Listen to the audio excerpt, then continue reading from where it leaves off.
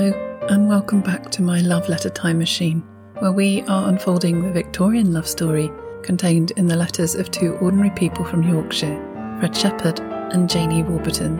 I'm Ingrid Bertel-Hughes, and I just happen to be their great-great-granddaughter. Each week we travel 140 years back in time to discover the latest happenings.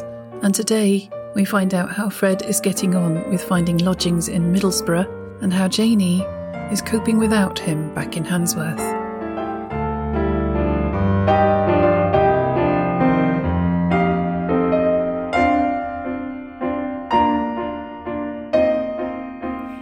At the end of season 1, we saw an anxious Fred get on a train and leave home in Sheffield to go and work for Dr. Arthur Cooper at the North Eastern Steel Company that was starting up in Middlesbrough. Janie, now his fiancée, stayed behind in Handsworth. Fred also left his mother Anne in an uncertain situation financially, given that Anne's grandson was now threatening to evict her. When Fred got to the other end, he grabbed a moment to send Janie a quick note. It's very faded, as it's written in pencil. Middlesbrough, November the 7th, 1881. My Jane, just time to tell you that I arrived all safe at 12 today. I have had dinner and tea with Mr. Marston and am now going to seek lodgings. I've had a hard day's work for a start. I had not time to write at the office, and they have no pens at this place, so you must excuse pencil. Will write to you more tomorrow. I remain your lover, Fred. Jane's next reply seems to hint that there has been another quick letter from Fred, but this has since gone missing. Handsworth, November the 9th, 1881. My darling Fred, I wish I was with you to comfort you, but don't get downhearted, love. That will never do. Or if you do, I shall have to come to get you before next autumn. I hope the sickness is not very serious. If you get any more, I will go to a doctor, love. You must not be laid up over there if you can help it. Or what shall I do to have you such a long way off? Perhaps the change of air does not suit you at first. I think the curious sinking sensation arises from you not being well, love, not the tackling of the big job. I know you will be able to master it, love, for my sake, and because I cannot imagine you to fail. Your mother bore up very well. We comforted each other. I waited until Arthur came back to hear if you'd gone in pretty good spirits. I'm sorry you were unfortunate about the lodgings. I wish I'd been there to look them out for you. Our Emma has got a letter from the lawyer this morning to say that it is all right. Joyful news. It has been the rent dinners today, only time for a few lines. Always, your loving and faithful wife-to-be, Janie.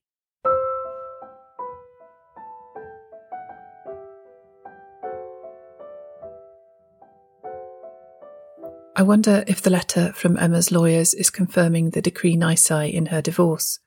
Jane sounds very encouraged. She's obviously missing Fred already as she sends him another letter 3 days later. Excuse the smear, in haste as usual. Handsworth, November the 12th, 1881. My darling Fred, I wish your wife could come over to see that you are all right. I hope the sickness has left you, love. Have you taken some of your physic? I wish I could spend Sunday with you, and then we should be happy. I would comfort you so nicely. I'm afraid you'll have to fetch me before next year, if all the weeks are as long as this one has been, in spite of not hating the furniture. We shall rejoice when the 5 weeks are over. I don't know how I should let you go back again without me. I felt so disappointed that I did not have a letter this morning to carry me over Sunday. I quite dread it coming without you. We used to like our Sundays together, did we not? I wish I could give you one kiss. I wish you were a bit nearer. Write me all the particulars as soon as you can, my darling. I went to Higgs on Thursday to see Annie for the last time. She has started for Northamptonshire. She has had to go sooner on account of Frank. They are afraid of him telling. They will all go there before they start for Australia. I do feel sorry for them. It is a shame they have to go. I think Mr. Higgs could have hit on some other plan if he had tried. Our John has not got into anything yet. I'm afraid their wedding is in the very distant future. John Cross was at our house on Thursday night. He was telling our Emma that they are going to be married before Christmas. I suppose I shall be invited to the wedding, so I will give you all the particulars. Lucy Ellen is coming here on Tuesday, so she will tell when it is going to be. I don't know the exact date. Can you get the supplement, or am I to send it to you? Have you got out of your fix about the washing? If you send them home, tell your mother I will go down any afternoon and I will do them for her. I shall go to Darnell at some afternoon next week and learn crewel work, and I will call and see her. We have had a very busy week, so I have not had time to do any things towards our home this week, but plan what I am going to do. I have not time for any more tonight, love. Always, your loving and faithful wife, Janie.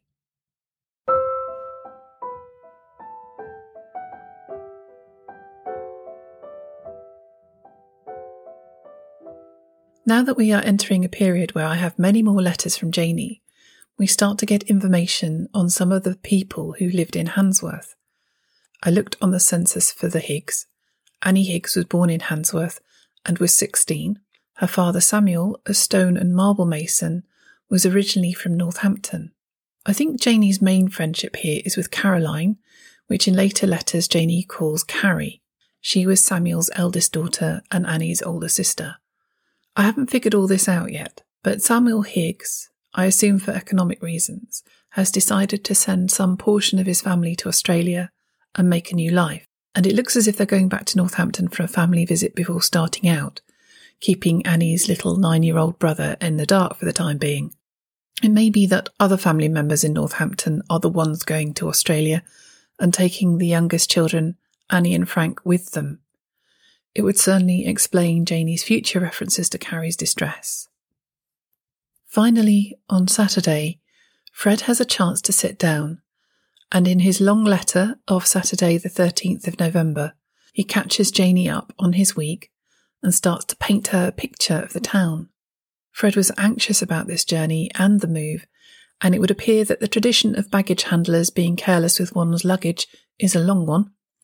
The detail that surprised me the most was that Fred had to put in a full afternoon's work before he was able to look for lodgings. In contrast, his boss, the aforementioned Mr. Cooper, as managing director, has the liberty of being able to look for accommodation during work time. 21 Church Street, Middlesbrough, November the 13th, 1881. My darling Janie, Sunday away from you, love, is not very much like Sunday. In my last letters I was pressed for time, so I will give you the past week's experience. Monday. Of course, after getting rid of my early breakfast, I did not feel very robust. I had a very comfortable carriage, but I could not smoke or read anything. I felt as though I were leaving my heart, or half myself behind me, which you know, love, was quite true. I had not many occupants until I got to Pontefract, where a lot of businessmen got in. They commenced smoking, which almost upset the gravity of my stomach. At York I had to change, and had 20 minutes to wait. I here had the pleasure of seeing them smash 2 feet off my box and getting it out of the luggage van. They handled it so delicately. The next place I changed was at Darlington, and then I went on to Middlesbrough, where I arrived at 11:50, and at once proceeded to the Exchange, where I commenced work at once. 1:10 went to dinner with Marston, and at 2:30 back again to work. Rather a good beginning, was it not? Mr. Cooper came by the same train as I did, and they were inspecting public buildings, or rather looking for a house. I may have to tell you that to get a decent house in Middlesbrough is no easy matter. I could not even find lodgings that night, so had to sleep with Marston. Tuesday, went out again at dinner time and then at night, but could not find a fit place. One house I should have liked to have stopped at. It was so nice. Just what I expect our home to be, love.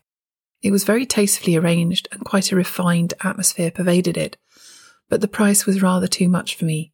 That is, for the purpose which you know I have in view, namely a similar home of our own, love. The price was 12 shillings for the room alone, board, washing, fire, gas, etc., all extra, which I reckon to come to about 25 shillings altogether.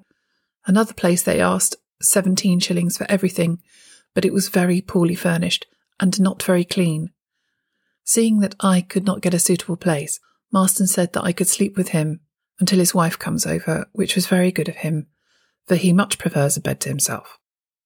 On Wednesday night, we went on a voyage of discovery and had a game at billiards in a public house, but I had nothing to drink, and in fact, that is the only time I've been in a public house so far.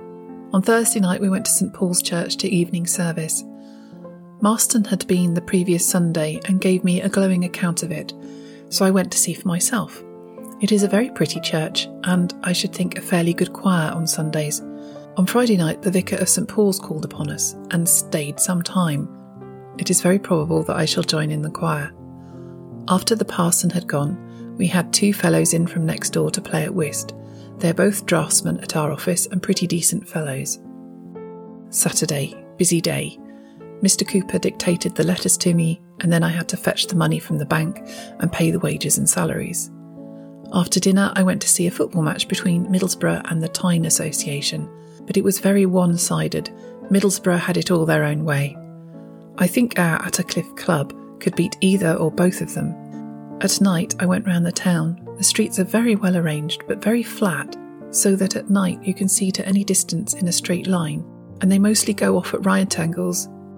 This has been done with Middlesbrough being an entirely new town, sadly too new.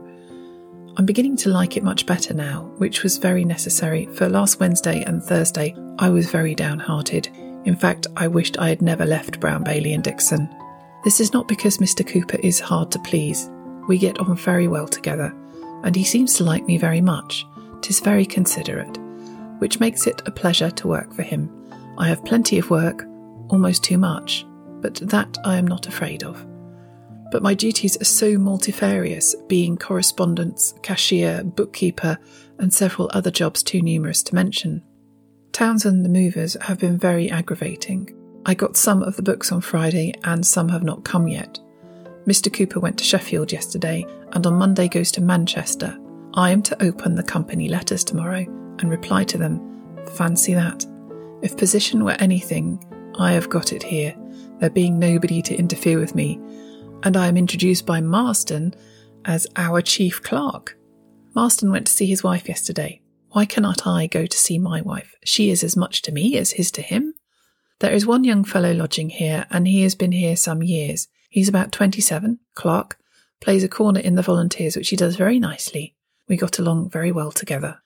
This morning I went to St Hilda's Church. The Archbishop of York was preaching. The mayor and corporation were there, and the rifles and artillery and bobbies. I'm very comfortable here. My landlady is a widower who belongs the house and has some other houses belong to her too, so that she is not grasping. In fact, she feeds us too well. We have puddings and pastry every day, and very often sorts of meat. For breakfast we have kippers or eggs, brown bread, white bread, cake, etc. Tea the same. Supper, milk and fruit pies or tarts, cheese, etc. Today we had a rabbit for dinner with pork and apple sauce. On the whole, we feed very well. I'm going to St Paul's Church tonight to hear the Archbishop again. I shall want you to send me a letter every Saturday, if not oftener, so that I can read it on Sundays. It will brighten my lot a little. If you go down to Darnall this week, call at our house and see if my mother has sent the papers. If not, will you kindly send them to me at the above address? I don't think I can last out until Christmas, my darling. I so yearn for you. Your photograph is not quite sufficient. They have a very good harmonium here and plenty of music, so that I have something to cheer me up. I will give you some more particulars in my next, and remain, my darling Janie, your loving Fred. P.S. If you think me prosy, say so and I'll cut it short.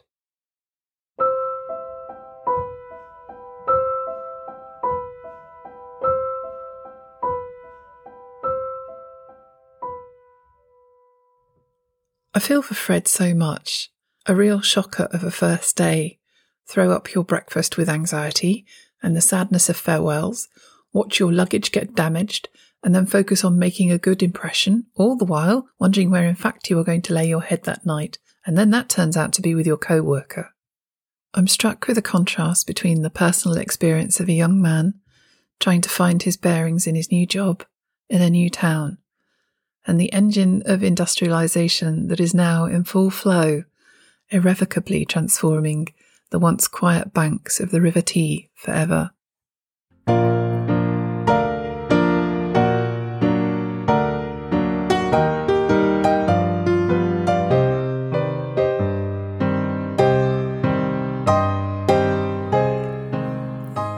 After acquiring the name Ironopolis from the production of pig iron, Middlesbrough was now switching to steel production, and the company that Fred was working for, North Eastern Steel, would over the decades become part of Dorman Long, the world's largest producer of steel, notable for such edifices as the Sydney Harbour Bridge. But back in 1881, Fred would have had no way of knowing that he'd backed the right horse in moving from Sheffield to Middlesbrough to follow Mr. Cooper.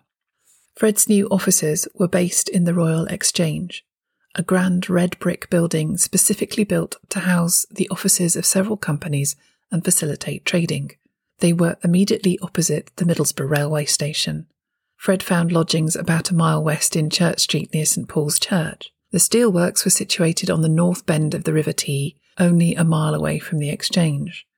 For someone who would regularly walk 18-mile loops in the countryside around Sheffield, having to walk a mile into the office or popping over to the works would have been considered completely trivial.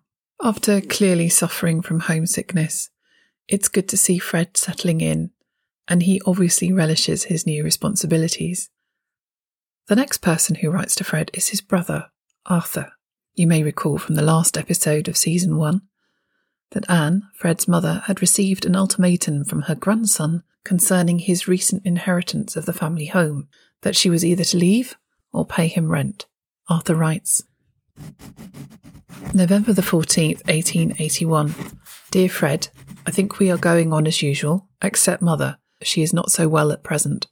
I have not had much more work, but I have spoken to Mr. Wilde, asking that if he should want another in the offices, he would find me a place. He says he will remember it, so do not write to Mr. Robinson for me at present. Our Walter has given Mother 2 shillings yesterday, and he says she shall have more. We received the POO all right. I hope you are better and that your appetite has returned, and that you will like Middlesbrough better. I saw W. Barker, and he said I was to tell you that Redcar is coming to Attercliffe to play. All send their kind love to you. From your affectionate brother, Arthur Shepherd. P.S. Pigs are all right. Have you seen the answer to the inquiry in the Telegraph? It was in last Tuesday's. I enclose for you a copy, A.S. Enclosed is a clipping dated by hand by Arthur, Tuesday, November the 8th, 1881. Obviously, they have written to a newspaper advice column, and it reads, Anxious. A dies without making a will, leaving a house and land freehold. The eldest son, of course, claims the property, but ultimately agrees to let B, the widow, live rent-free. 3 years afterwards, the eldest son dies, and his eldest son claims that B, the widow, must either leave the house and receive 1/3 the rental, or, if she prefers to stay in the house, she must pay to him 2/3 of the rental. Can B, the widow, force the sale of the property and receive 1/3 of the value, thus realised at once? And the response reads, B can bring an action to compel the heir to assign part of the land to her as dower. She could not compel the heir to sell, but he would probably be content to do so if she insists upon her dower being assigned outright and is not content to share the rent of the house. By being stupid, the widow or the heir might diminish the value of their respective shares considerably. I've had a couple of comments since the Season 1 finale went out that people are really quite cross with Anne's grandson. I wonder what he thought of this information. I think that the POO that Arthur mentions here could well be a post office order from Fred, sending some of his first wage packet to his mother. Their older brother Walter has sent money too. This looks like they are helping Anne pay the rent for the time being. It's a bit rough on Fred. Instead of being able to keep the spare cash for him and Janie, he's got to defer that and help his mother. The sense of care from Anne's children rallying around her is very present. Funnily enough, postal orders first came into use just 10 months before, in January 1881. Postal orders were developed to enable people without bank accounts to buy goods and services by post, as they were unable to write cheques. It feels very Fred to be making use of this system. Sending money like this would have been modernity in action. Meanwhile, back in Handsworth, this next letter from Jane demonstrates all too well the disaster piece that Emma was becoming, and that the divorce has not been the panacea that the family were hoping for.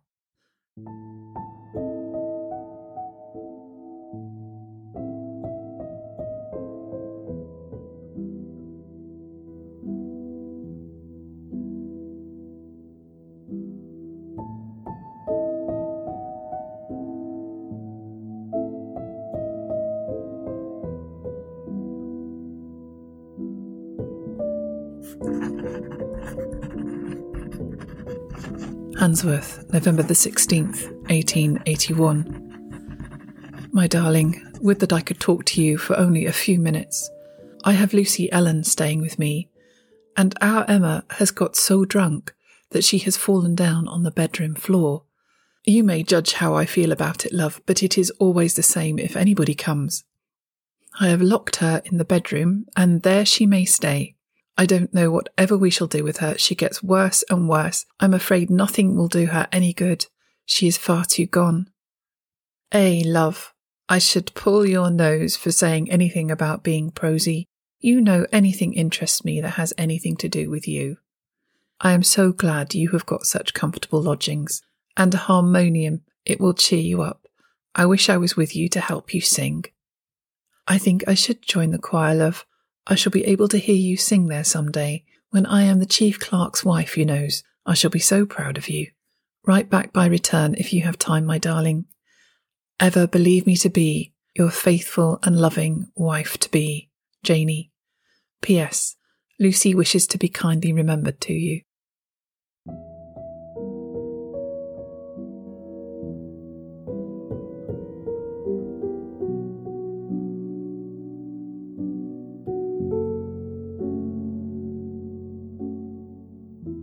Oh dear me, Emma. She must have been so difficult to live with. I sit with two heads on here, one feeling much sympathy with Jane having to deal with Emma's behaviour, and the other realising how messed up Emma was. And of course, at that time, trauma and alcohol abuse were not at all understood the way they are now.